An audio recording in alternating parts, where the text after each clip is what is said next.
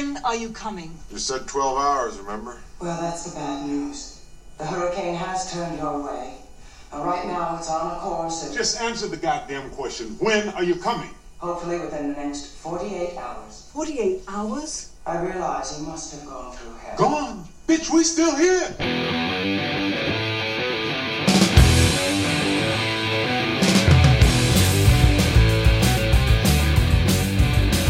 What size testicles do you think are too big? Are we thinking grapefruits or baseballs too big? Baseballs. Hell yeah. Hello and welcome to a brand new episode of Fascinated with Films, where we bring you all of the stunning openings and thoughts. That was a good one. How you been, man? I've been doing all right, man. Yeah? Yeah, I've been... Lots of work? Dude, it's doesn't stop, which is great, though. You know what I mean? No, But, it's true. I always think my job's gonna end every year, so anytime I can continue doing it and milk that teat a little longer, I'm thrilled with it too. You know, so I can understand working hard. And you've been playing it all? Well, I started watching a new show. Oh, nice. Yeah. What streaming service? It's on Apple TV. Oh, okay. Ted Lasso. Oh, yeah. Have you seen... Other people have mentioned it to me, but I have not, with the Sudeikis. It's won a lot of awards. It's really fucking good. I hear dude. It's good. Like... Now, do you have to be a sports... I like sports, but I know that's kind of the general kind of thing. It's very loosely based around sports. It's very Major League. Major League, yeah. Well, it's just sports. I mean, like it's not a spoiler. It's like literally in the first 5 minutes of the first episode. The owner is the wife of the old owner, and she got the team, and she's trying to tank the team. Oh, well, that's very Major League. Yeah. Are you sure this isn't Major League?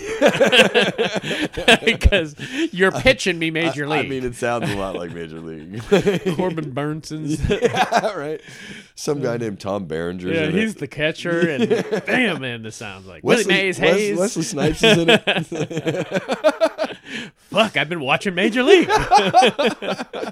But it's good, huh? Yeah. I had finished a couple shows, which was lucky.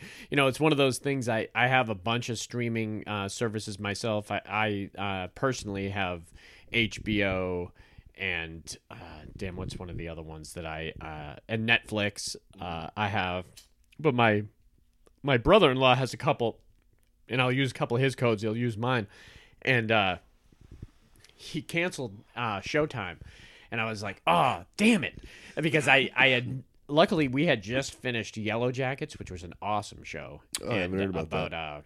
Christina Ricci is in it, and Juliette Lewis, and they're on their younger versions of them were on a very much like the movie Alive. They were on a plane crash that crashed into the wilderness, and they were there for 19 months. Oh, and 19 months? They had to resort to cannibalism, and they made a pact that they wouldn't talk about what they did there. So we're seeing at the same time them as adults that as kids. Yeah. And as kids, they're like hunting each other and like sadistically murdering people. Oh, and you know they're covering up, and you're seeing glimpses of it in their adult lives, and it's coming back to them. It was good.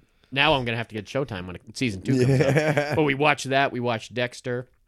And I was almost through the Cosby documentary, like the last half hour of the last episode, and I'm like, why can't I log in? Oh, come man. on. Can't give me a heads up? Yeah. I would have binged it the night before. Yeah, well, I mean, couldn't you just get a free trial and yeah, I guess I could finish just that, that. you know? I mean, I got the gist. He's an asshole.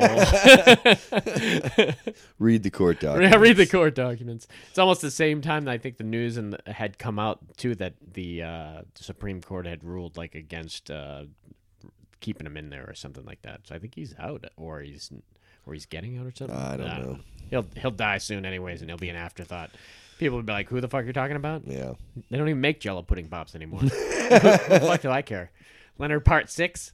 I mean, that would have been perfect for this pod, though. I tell you that. I was thinking about that the other day, but we definitely can't do Leonard Part 6 anymore. Yeah, that's too bad. That's a shame.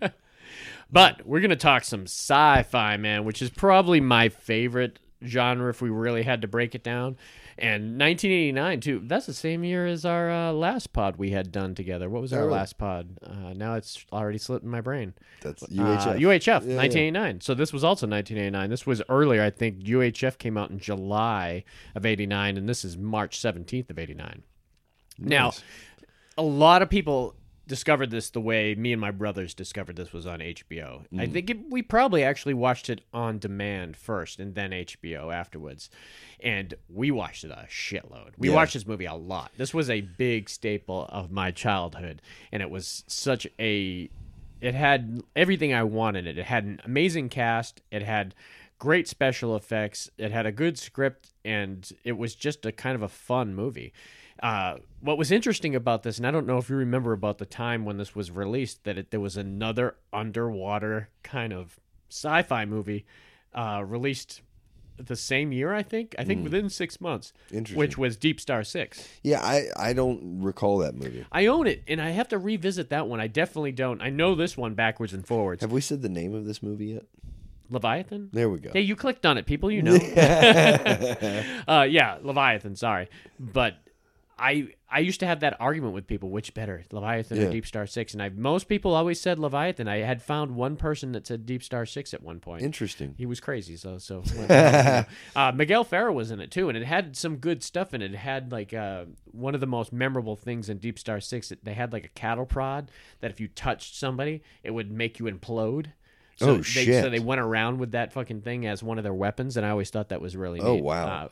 It just didn't. It didn't give you the. You didn't have Ernie Hudson and Peter Weller, and these were some great actors. Richard Crenna was in it, who brought like so much credibility to this role, man. Yeah. Shit. Who's the? I was trying to pull up the pictures of the cast here. I'm sorry. The Hispanic guy. Oh, Hector Elizondo. Okay. Yeah. Dude, when I saw him, first of all, confession. I had never seen this movie until yesterday. You knew about it though, right? I knew about it when I was a kid. This was 89, so I was 8. Yeah. You know, so maybe I was 9 if it, on HBO or whatever. Yeah. I remember my brother renting this and me watching parts of it, and it was too scary. I couldn't watch it, and I've never watched it since until yesterday. Did it scare you? No, it didn't scare me. But there's some. Could you see why a little Justin would be scared of it? Were there elements in it that you were like, "Oh, that's the type of stuff that." What stuff did scare you? The creepy little snake tentacle. When Hector Elizondo gets it, man. When DeJesus got it, man, was really nasty. Where that worm was.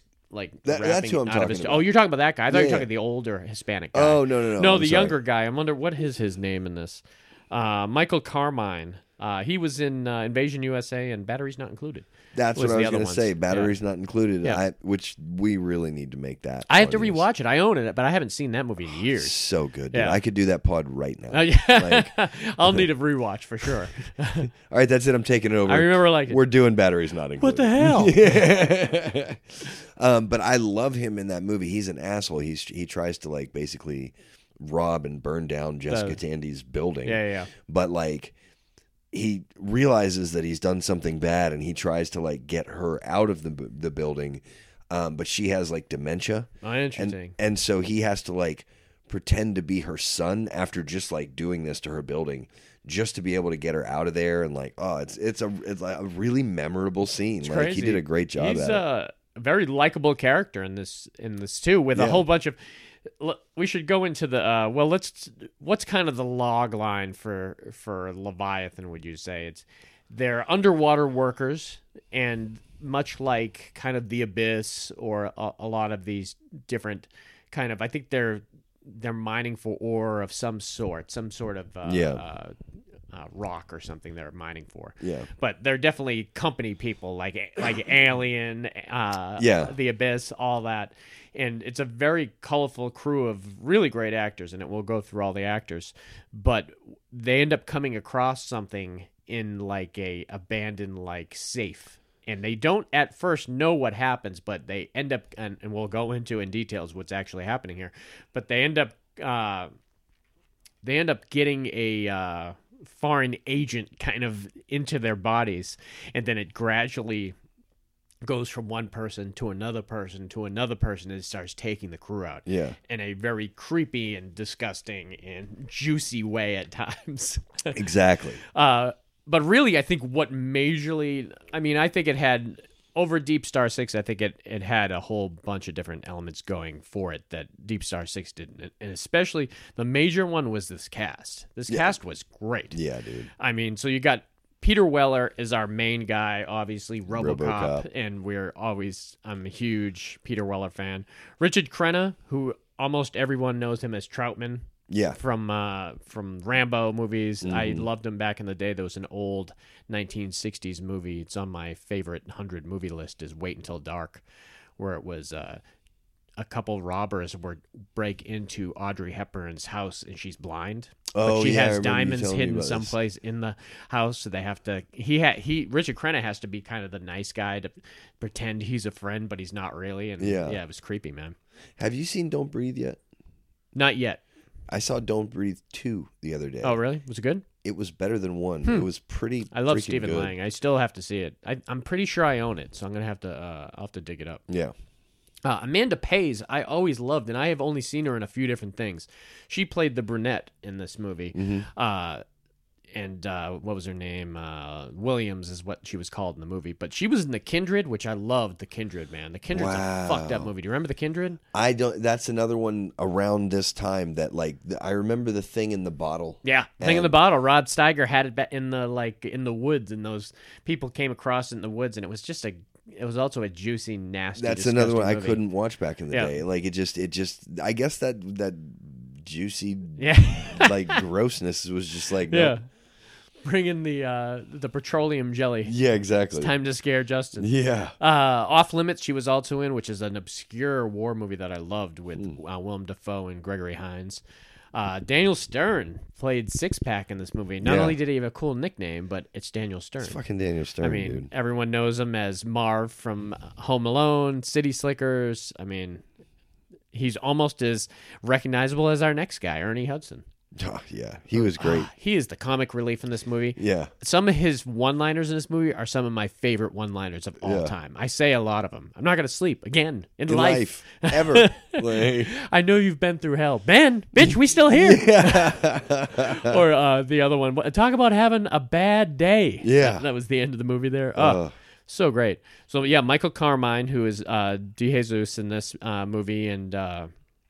you said, yep, Batteries Not Included, also Invasion USA. Lisa Elbacher, who I always had kind of a somewhat crush on, which is the redhead from this movie. Mm-hmm. Not only did I like her in this movie, but she was the main girl from Beverly Hills Cop. Oh, the really? one that Axel Foley kind of meets up his old friend in Beverly Hills that works at the art gallery. I loved her in that. She was also an Officer and a Gentleman. She was in 10 to Midnight. She was one of the girls that was with Kelly Preston at her house that the serial killer was breaking into. Man, 10 to Midnight was a good Charles Bronson kind of movie. Canon Films. Also in Livewire, which I own, but I haven't rewatched that. Do you remember that movie back in the day? It was 90s. It was Pierce Brosnan. He diffused bombs, and it wasn't blown away. I was thinking of... which is another movie, I think. Bird on the Wire. No, that's Mel.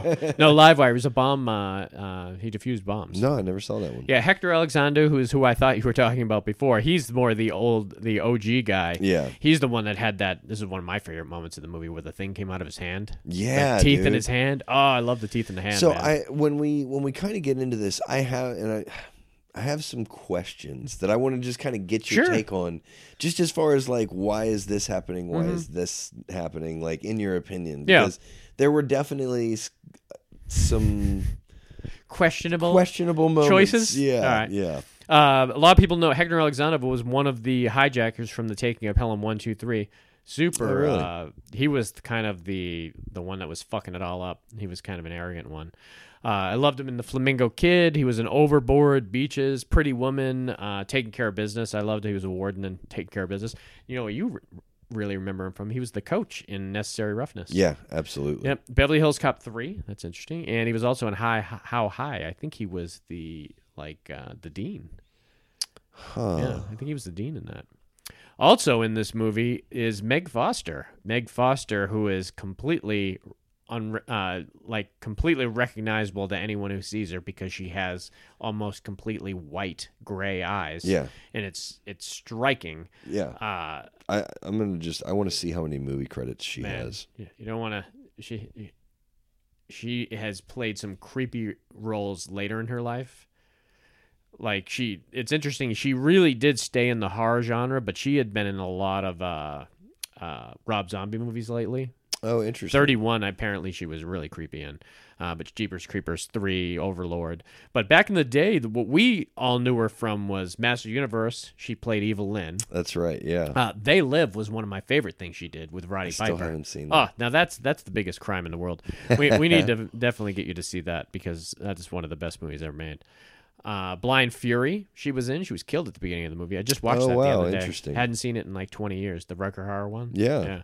Relentless, one of my favorite kind of. Me and Dave might have to do that, man. That's a big one for me and Dave. Yeah, I don't think very obscure movie with Robert Loggia. And, Robert Loggia.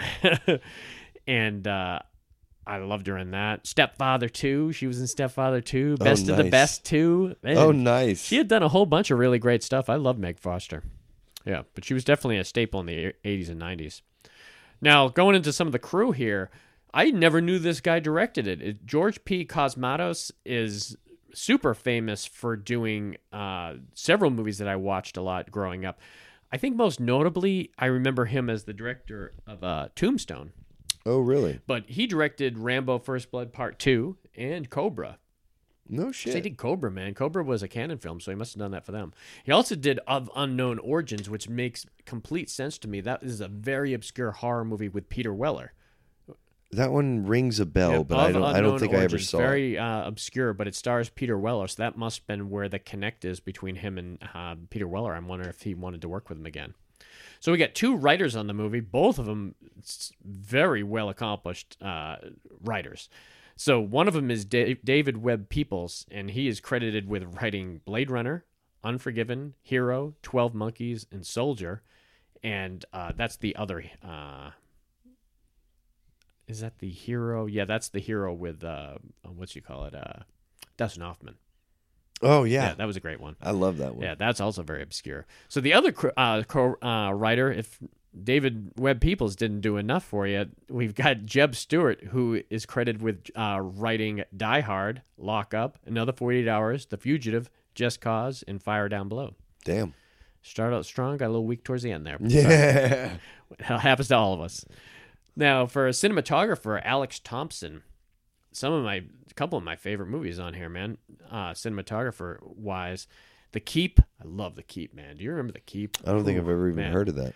It's like a stronghold that the Nazis break into, and they release like this almost like dark side type, like mythical god creature that's gonna end the world. It was awesome. I love it. It's very dark though.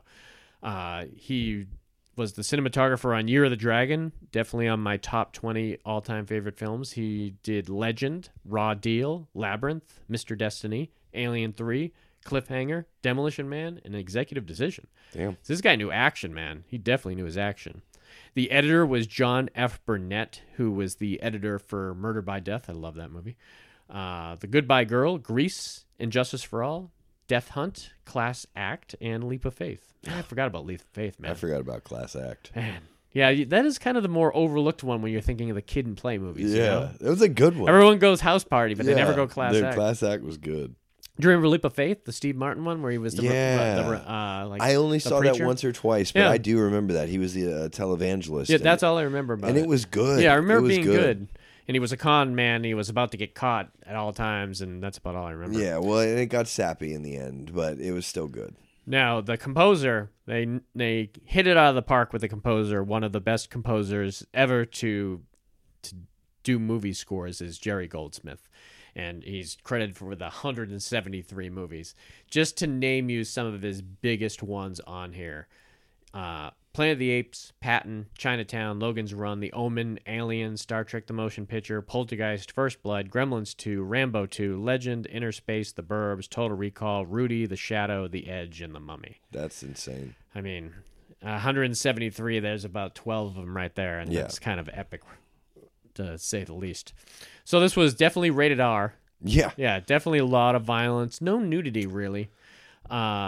Just violence, I think. Filming locations, Adriatic Sea, Malta, Mexico, and Italy, man. So they had a grand old time on this So set. they were actually underwater? And they must have been sets there. They must have been, well, because they had everything was underwater except for the end sequence, right?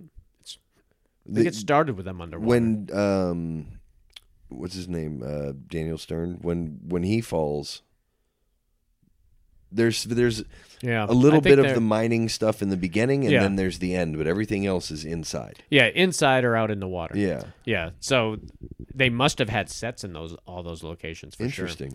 So the budget was $25 million. So worldwide gross. This one made money. This one, if they spent $25 million on it, pretty good chunk for a budget. Yeah. Well, unfortunately, it did not make money. What? It only made $15 million grossed, No which blows shit. my mind because it certainly had a cult following on demand and on HBO and VHS for sure. Yeah. Now, let me pull up some of there wasn't a whole lot of trivia on this one. This was one of the ones that was very kind of hard to find anything trivia related to it. Some of the movies I'll pull up and it will be easy as hell, and there's just gobs of stuff to tell you about. But Yeah. this one I had to really stretch to get you 3 of them. I kind of like that though. Yeah, no, it's a mystique, and one day they'll release a tell-all documentary on it on one 4K disc, I hope. Yeah. I have a Korean copy right here that we'll be watching. So the movie is set in the year 2027, so we need to get our shit together. We're going to be doing some of this underwater mining. I must have and missed stuff. that. Yeah. The very similar film, The Deep Star 6, and Deep Star 6 was released January 13th of 89, and this was March 17th. So literally like 3 months. Yeah. 3 months, and I think they both were on demand. I remember seeing the commercials like right next to each other, and I was like, that's kind of unfortunate. But I mean, if you're into that type of movie, you get double dose. Yeah, I guess, absolutely. So one of the more interesting things, you know who Stan Winston is? He is one of the most famous makeup kind of creature creator who's ever done it. Rick Baker did American Werewolf in London. Dick Smith was a big one. Tom Savini is one, and Stan Winston's the big one. The big thing Stan Winston is known for is Terminator. He did all the Terminator stuff, the first and second one. That's all Stan Winston. He died super young. Pumpkinhead, that was another one. Really? And he directed Pumpkinhead, too. It was weird. Wow. He didn't. I think that was the only movie he directed. He's mainly known for his creature creating. So, it says Stan Winston was heavily involved in production during designing the creature, the dive suits, and he even directed second unit action sequences. Hey, which may have given him the seed to want to do Pumpkinhead. Interesting. Love Pumpkinhead, man. That is so good. It's a great one. So let's get into the movie itself, man, because I love this type of movie, man. I love creatures or something viral taking over people's bodies, and there was a good level of body horror in this movie, which I really liked. It wasn't like the movie Society is probably the ultimate body horror movie, and it's very off-putting for a lot of people.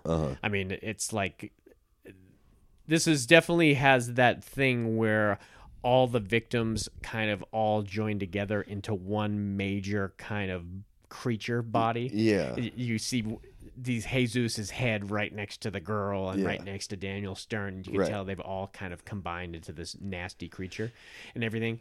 But Society took it like to a whole nother level where they were in like a boardroom or a bank, a dance hall, and there's like 30 people all connected, and you're like, this is just kind of nasty. That is kind of weird. This one, it was really well done. So what's going on is that, like I said, they're kind of blue-collared workers. Yeah. They're just down there to do their service. They bitch. They're very similar to Alien. They're bitching about their wages. There are a lot of similarities to Alien. Yeah, it really is. Right. Hector Elizondo bitching about different stuff and everything. And they've formed a really good friendship. They really bounce off each other well. Also very similar to like Event Horizon. Yeah. Has that feel to it where they have very colorful characters. I love that about movies. When you're going to put this type of cast in it, cast some people that you can immediately see and be like, yep, that guy's different than the other guy. It's also very, what is it, Aliens 3? Yeah. Or no, Resurrection with guy from Hellboy. Oh yeah. I agree with that. That crew That / crew, cast, they blend together really well. I like crew movies. Oh yeah, with lots of people different like that. That's why it never made any sense to me why every movie isn't like uber diverse, just so we as the audience member can immediately tell who's who. Yeah, put a redhead in there, put a brunette in there, put right. an Asian dude in there, a black woman in there, or whoever it is.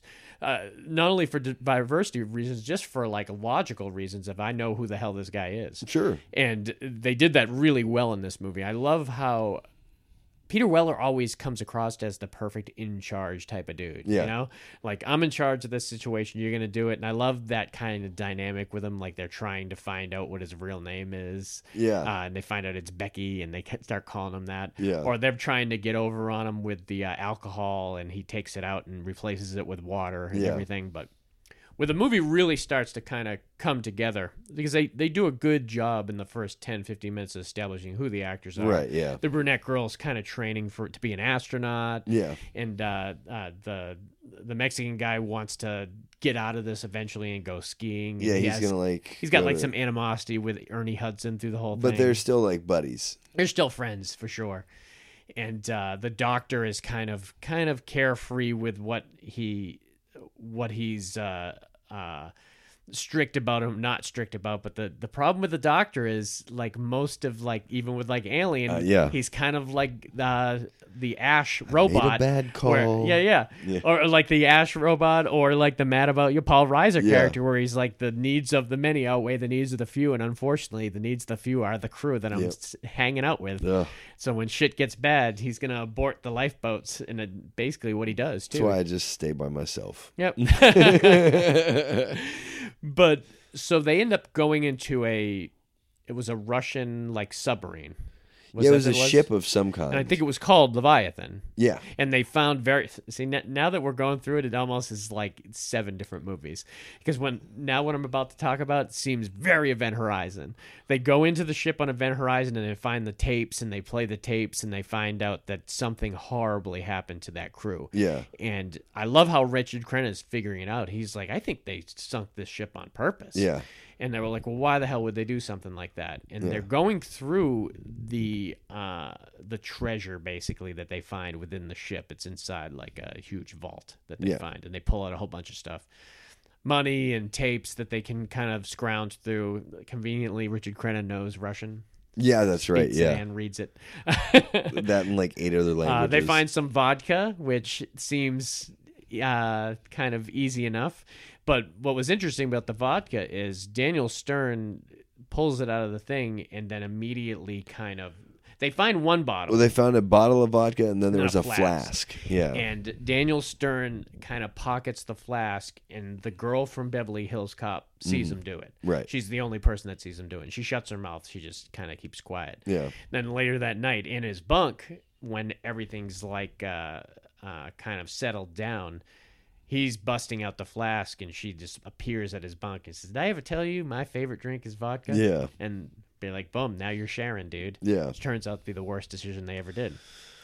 Very quickly. Yes. So the horrible creature all stems from, and we're going to spoil a lot of this here, but it's not very like whodunit type of movie that we should really be worrying about spoilers. Right, yeah. I mean, this is not this movie is just to watch, to see these effects done and see kind of the crazy tense scenes that they do. Yeah. So drinking the vodka, like I said, turns out to be bad, because whatever does this creates this creature and the anomaly that kind of attacks everyone's bodies is rooted in the vodka. And I don't think it was ever clear if they intentionally put the thing on the vodka or didn't put it in the vodka. There's I know Ernie Hudson had said that that's what they had to do. Yeah, that's what he basically said, was like they gave it to him because he was like, it's how you give kids their medicine. Yeah, exactly. You put it in the vodka, they don't know what's happening. They did it as an experiment. But right. whatever it was, Daniel Stern gets super sick. He's Yeah. the first one. He shows up into the doctor's office, and we're going to talk about a big chunk here because this is where the best. When this starts happening, I think the movie is set up until Daniel Stern shows up in the Richard Crenna's office, and then from there it's just kind of a roller coaster until the end. But there's a 15-minute chunk we're going to be talking about after we've gone through the whole thing here, and it starts kind of with the six-pack kind of scene. He looks horrible. It looks like he's got the flu. He's shaking. He's like got hot sweats, cold sweats, everything. And he's like, I don't know what this is, but it's horrible. Yeah.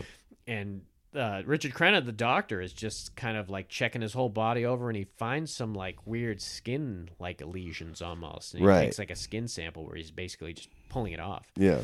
And it looks like a gill almost or something. That's right, like a scale. Like a scale of some sort. And he's testing the DNA of it, and it comes across on their like late 80s computer, like dot matrix computer where it's or DOS. Their DOS. And it's like anomaly detected, not human. Yeah. And you're like, what the hell? And he didn't tell Daniel Stern anything. He just kind of keeps it to himself. Yeah. Thinking that this is, they don't know how he got it, but he obviously got it. And then all of a sudden we realize, oh shit, the girl from Beverly Hills Cop's got it too. Right. And it's bad. Her hair is falling out and everything. And quickly Daniel Stern dies. He just completely dives. Yeah. And they put his body in like a little bit of a quarantine kind of section. Not too quarantine because everyone was fucking walking in there and shit. Not wearing masks, touching shit. You're like, what the hell is going on here, man? Right. And one of the best is when Ernie Hudson goes in there. Oh, dude, man, so good. But she ends up losing her hair, and she freaks out and ends up killing herself. Yeah, kills herself to avoid whatever the hell was going on. So this kind of runs into one of my questions because the monster, whatever it is, the genetic anomaly, people are killed, but yet somehow they still become part of the main monster. Yeah, I think it regrows from the dead, because I know it gets like it can know their thoughts from their like. That's how they knew the blood was. The blood supply was right.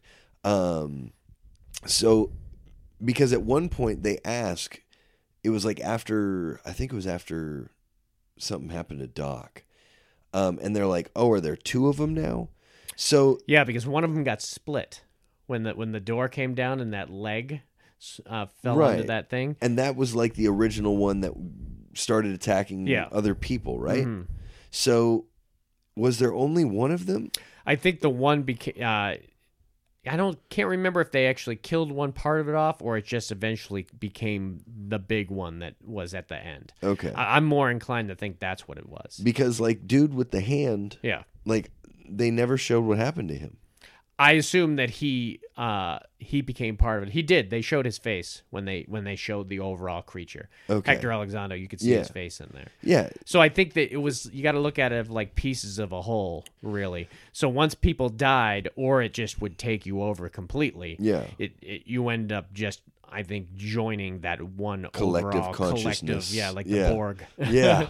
And it's crazy, and it was cool. And like you said, each individual person had a great kind of either death scene or metamorphosis in a way. Yeah. And once the girl died, they stuck them both on the table next to each other in like the quarantine room, and that's where they formed together, and it was nasty, man. Right. That's that's true body horror there. And a lot of people love that, and a lot of people really have major problems with body horror. Yeah, it's I'm in the middle. I can still watch it. I think it's gross and all, but if it's done well, but there's people like that's their bugaboo. Right. You know, they can't look at it. Yeah. And there's other people that seek it out. I don't know what it is.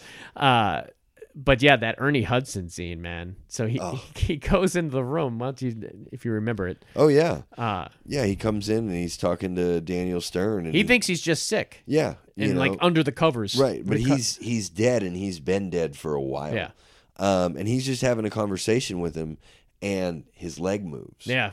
And underneath the sheet, dude, in a really creepy way too. Yeah, like he was just rolling over. I said, I just watched this yesterday or the day before. Like, that shit creeped me out when his foot moved. I was like, oh damn, that was creepy as fuck. You know, like, and so he leaves or whatever, and that's when she comes in, and she's talking to him saying that she's sick, and she sees his forearm, and his forearm is like melted away and like transforming and like just juicing and doing moving stuff. and I think that's what put her over the board. She was like, I'm not going to let this happen to me. And right. it ultimately ended up happening to her anyway. She probably just didn't know about it. Unless they never went in that. No, because when Jesus was on there, he said, kill me. So, oh, man, that's even creepier. Yeah. So, you don't want this thing to attack you, man. Right, because you don't even know what it does. You don't even know what happens. So they foolishly don't. It's very odd that Peter Weller and Richard Crenna don't tell the rest of the crew what's going on straight off. Yeah. They just like, hey, we got to dispose of these bodies. And they reacted like how normal people would. Like, why are we rushing this? Why are we dumping their bodies? These are people in here, man. We shouldn't be this disrespectful for their bodies, not knowing that these people aren't people anymore, and they're transforming into something very weird and dangerous. We need to get it off the ship. So when it's coming off the ship, one of their, I think it produced a claw in one of their bodies because it scratched Hector Elizondo in the center of his chest. Yeah. And that's kind of where it went next. Well, then where did the eel come from? I can't remember. So that's the thing. So the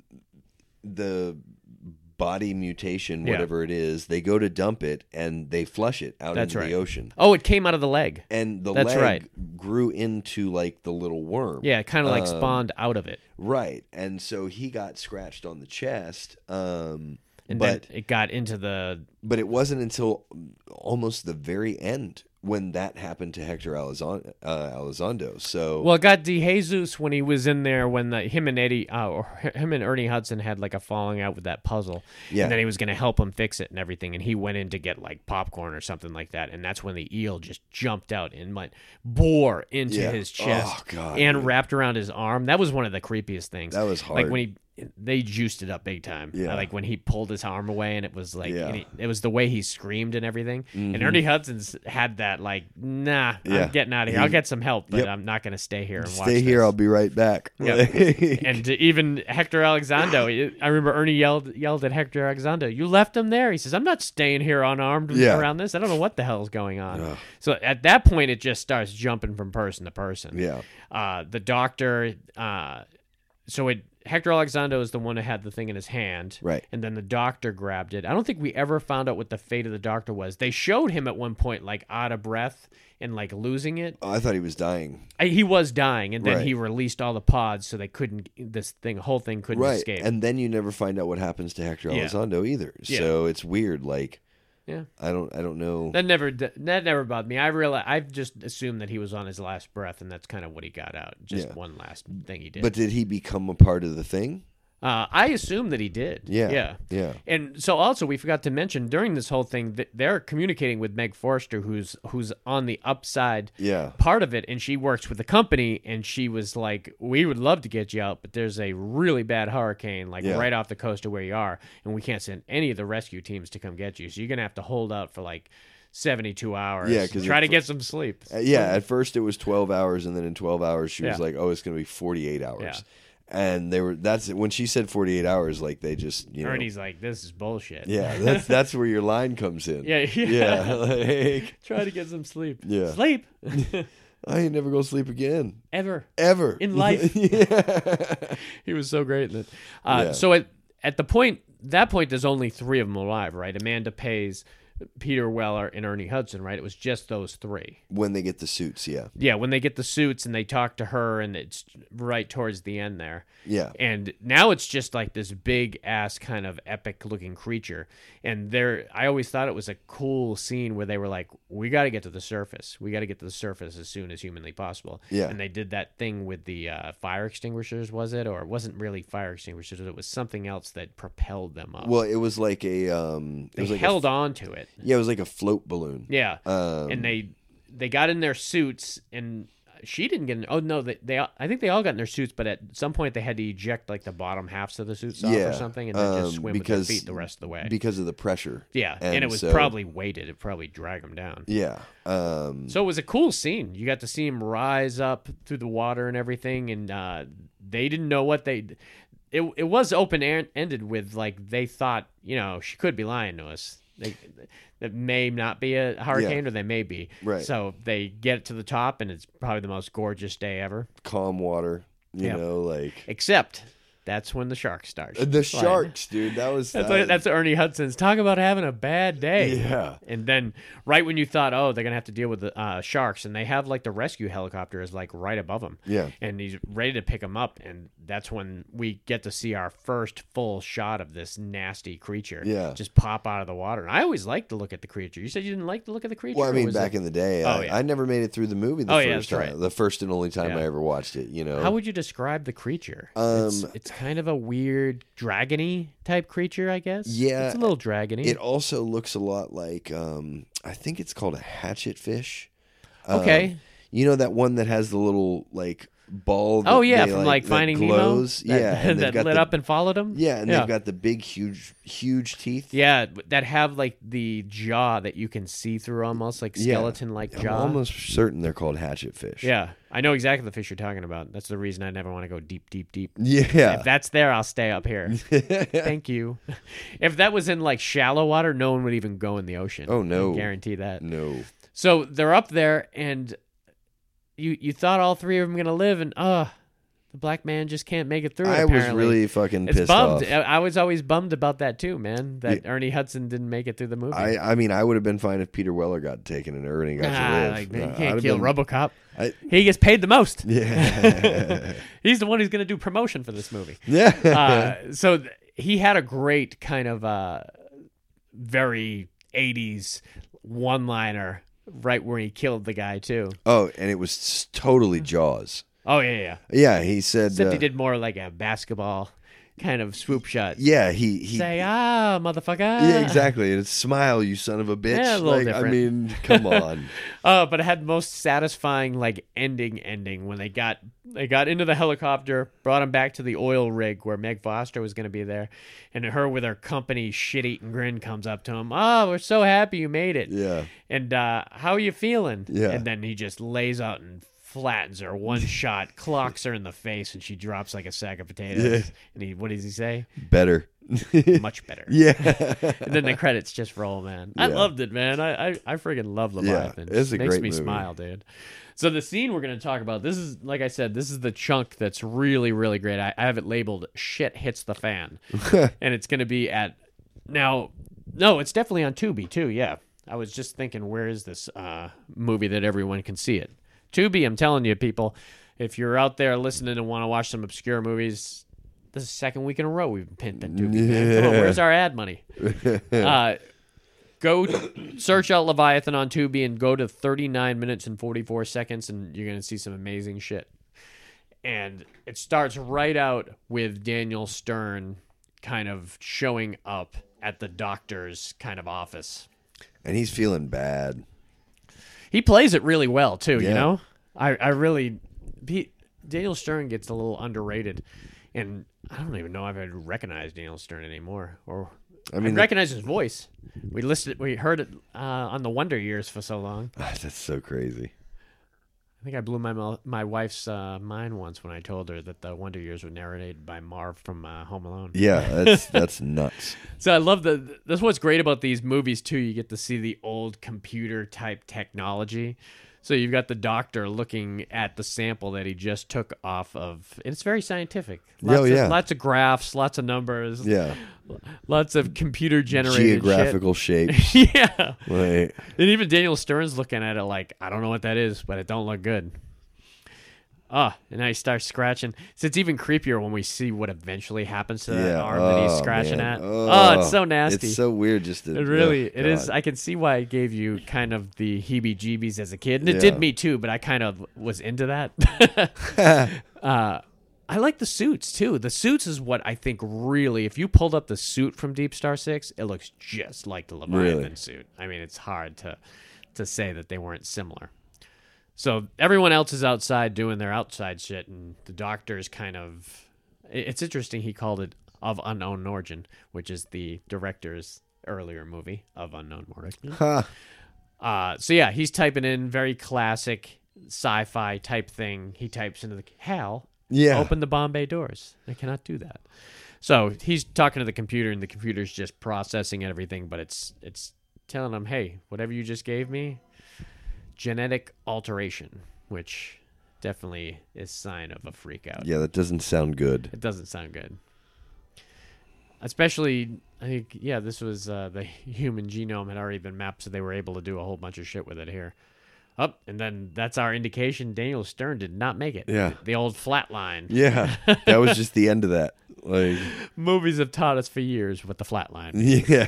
So, 2027, this I guess this is some futuristic stuff. I didn't really trigger to me that it was too far in the future. Yeah, I didn't. Even though half the stuff they're doing, obviously, down the water. But I mean, because exactly. You they're underwater, so I was just like, okay, this can be an underwater base. Yeah.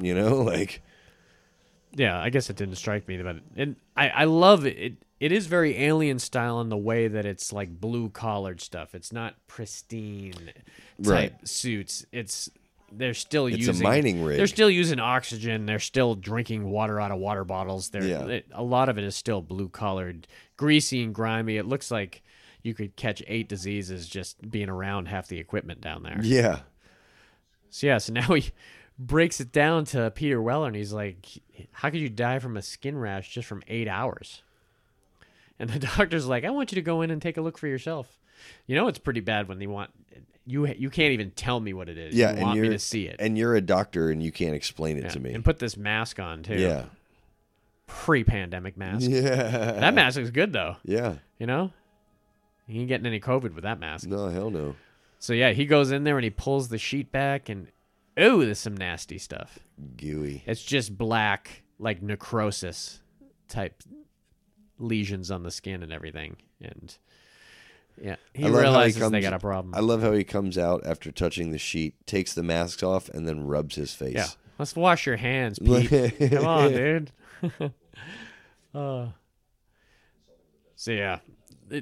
It's got to be crazy when you're dealing with a crew in such a small, close setting that anything infectious has got to be like the big thing. Oh yeah, dude. And what is the quarantine for it?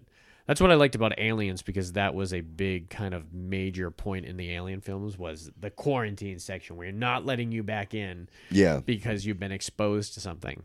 Yeah. What's the one where they Prometheus? Yeah, Prometheus. Yeah. Really good, man. Yeah, now they figure out, he's like, well, Williams was in there with him. She was exposed just as well. So now they're going through the entire crew, and I love this. I love Hector Elizondo. He's like, is this herpes? If it's herpes, I'm never going to be able to explain it to my wife. Yeah. My wife's never going to understand that if I come back with herpes. I wonder what Hector Elizondo's doing, or if he's still with us. I don't think Richard Crenna's still with us. Probably. I think he's gone. Yeah, probably not. We lost William Hurt this week. Really? Did you hear about that? No. Yeah, William Hurt. I love too Ernie Hudson. So he's seeing each of the individual people to do the skin test and everything. So Ernie Hudson sees Richard Crenna put on the rubber glove, and it's not bend over time, is it? Yeah. Oh, I love it. He says, he had a great line there too. He says, skin condition. He says, if you ask me, the only skin condition I see is white people. And now Amanda Pays, who's our astronaut, and she makes it through the whole thing. Surprisingly enough, I thought she was going to be. Back in the day, I always thought she had gotten it because she was in the. They really throw you off when she's in the shower crying. Yeah, you're like, oh, she must have got it. Now. Yeah, and then they check on DeJesus, and yeah, he kind of makes a joke. He said, like, skin condition, you get scales like a fish, and he was just joking, but Crenna kind of snapped his head over like, hey, you might know something here, because it's exactly what's going on. So Crenna died in 2003. Oh, wow. Hector Elizondo is 85 and still alive. So he could still do Necessary Roughness too. Abso-fucking-lutely. I don't think Loja's around, but Bacula's all on board, and Sinbad. You get that whole crew back, man. So they go to Meg Forster now to kind of explain what's going on, which it's crazy.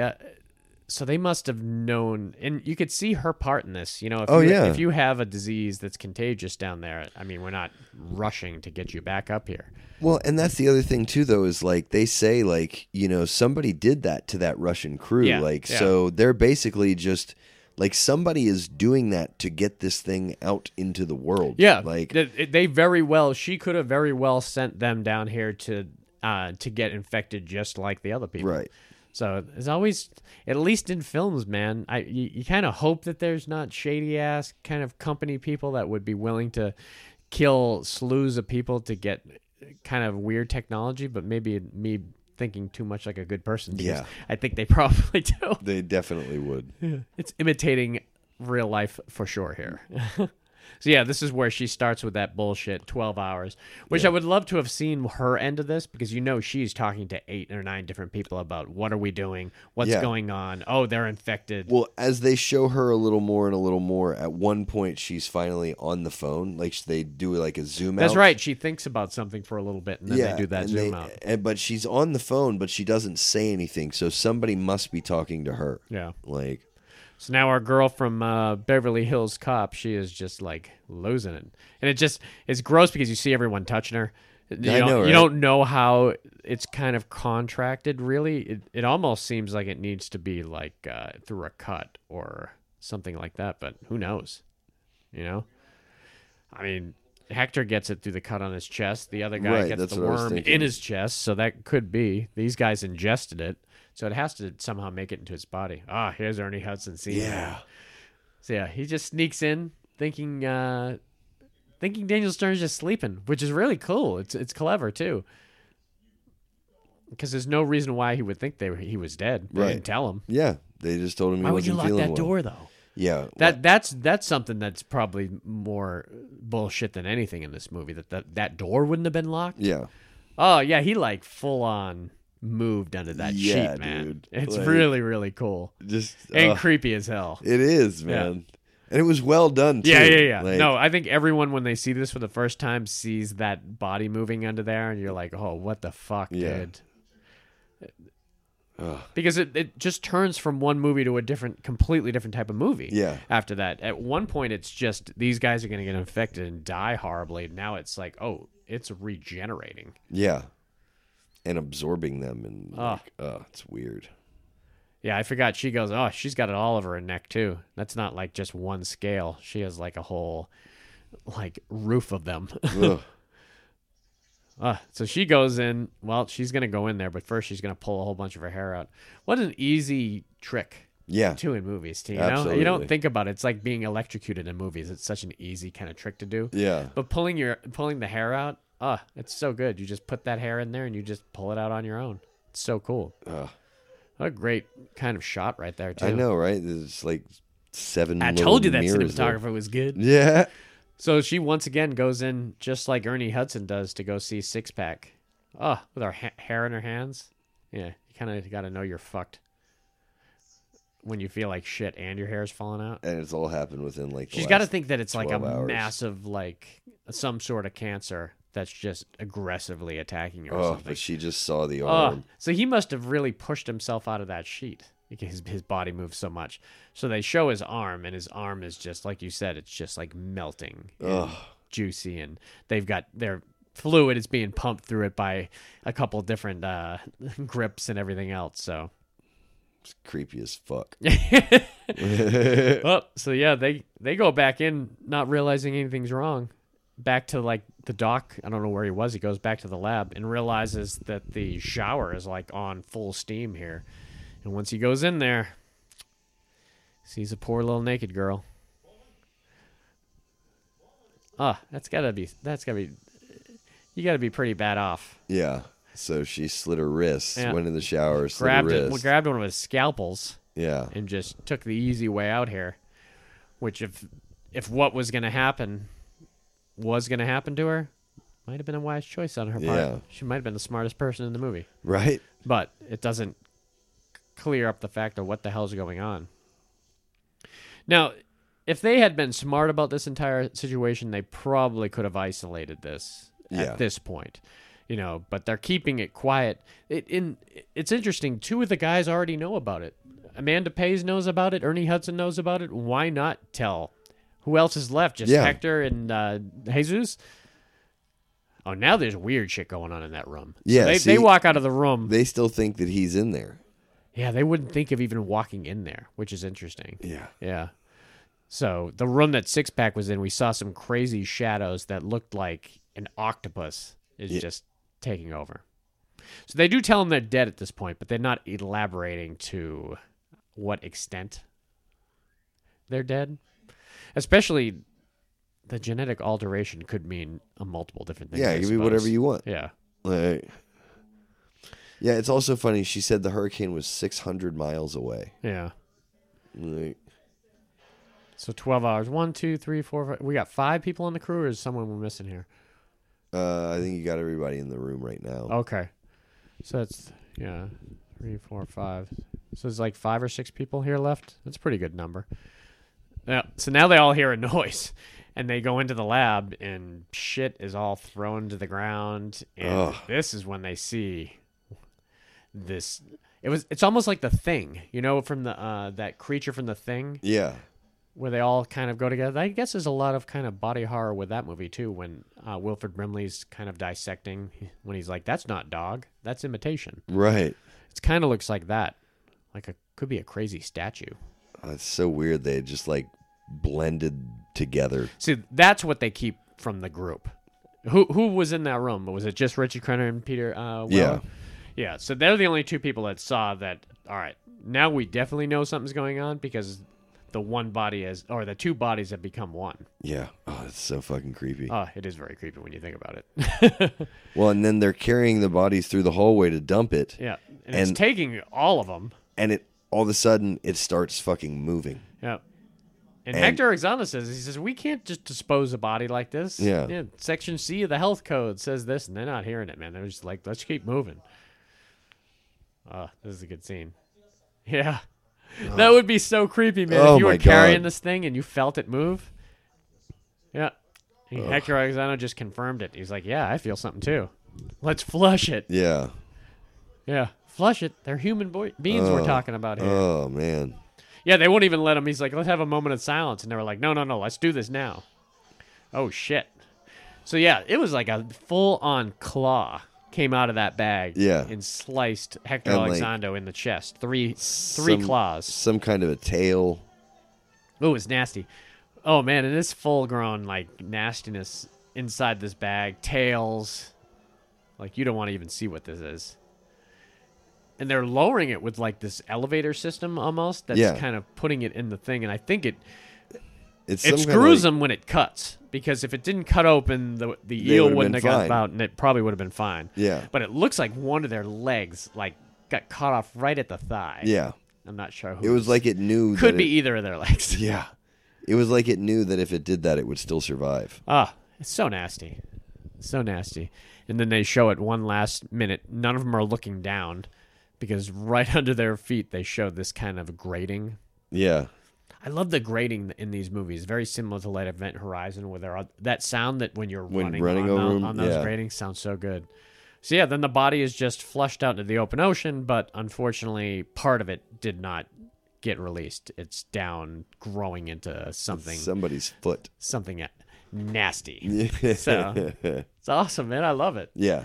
Yeah, what was I'm so thrilled. I'm disappointed that you weren't able to see it as a kid, but I understand it. So I'm very interested in your overall thoughts. Yeah, no, I really enjoyed it. I really liked it. I could see, I remembered, because I was young, that would have been fucking scary, Yeah. And but getting to see these actors that you're fans of all these actors too, and absolutely. be able to see them.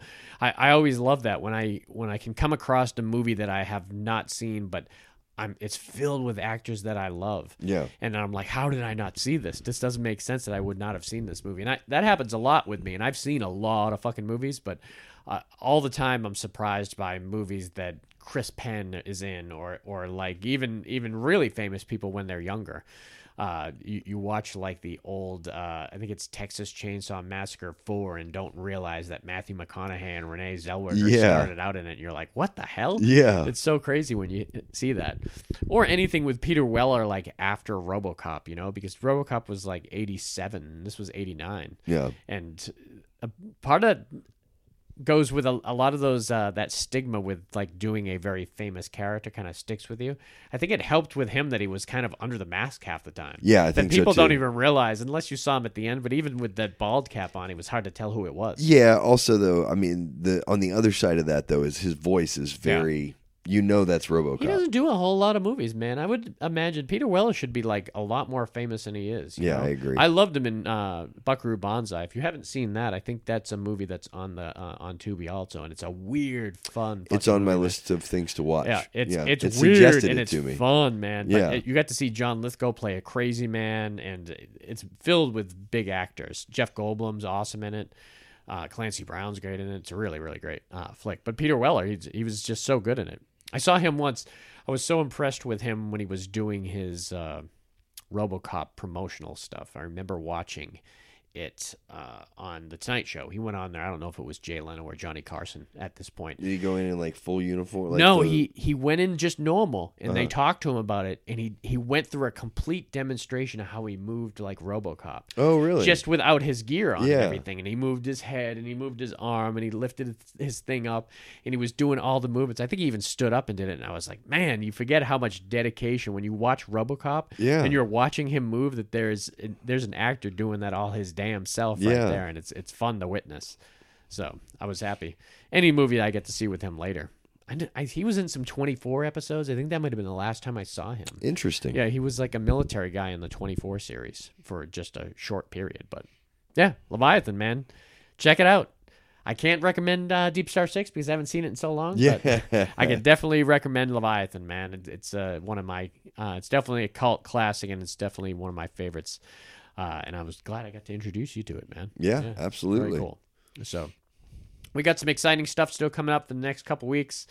I've still got, I'm not sure because we're recording this right before I go up north, so I'm not sure if one of my episodes with my cousin Eric has already come out, but we've got two coming out, Fright Night and Nighthawks are two of them, two really big movies in our childhoods that we can't wait to talk about.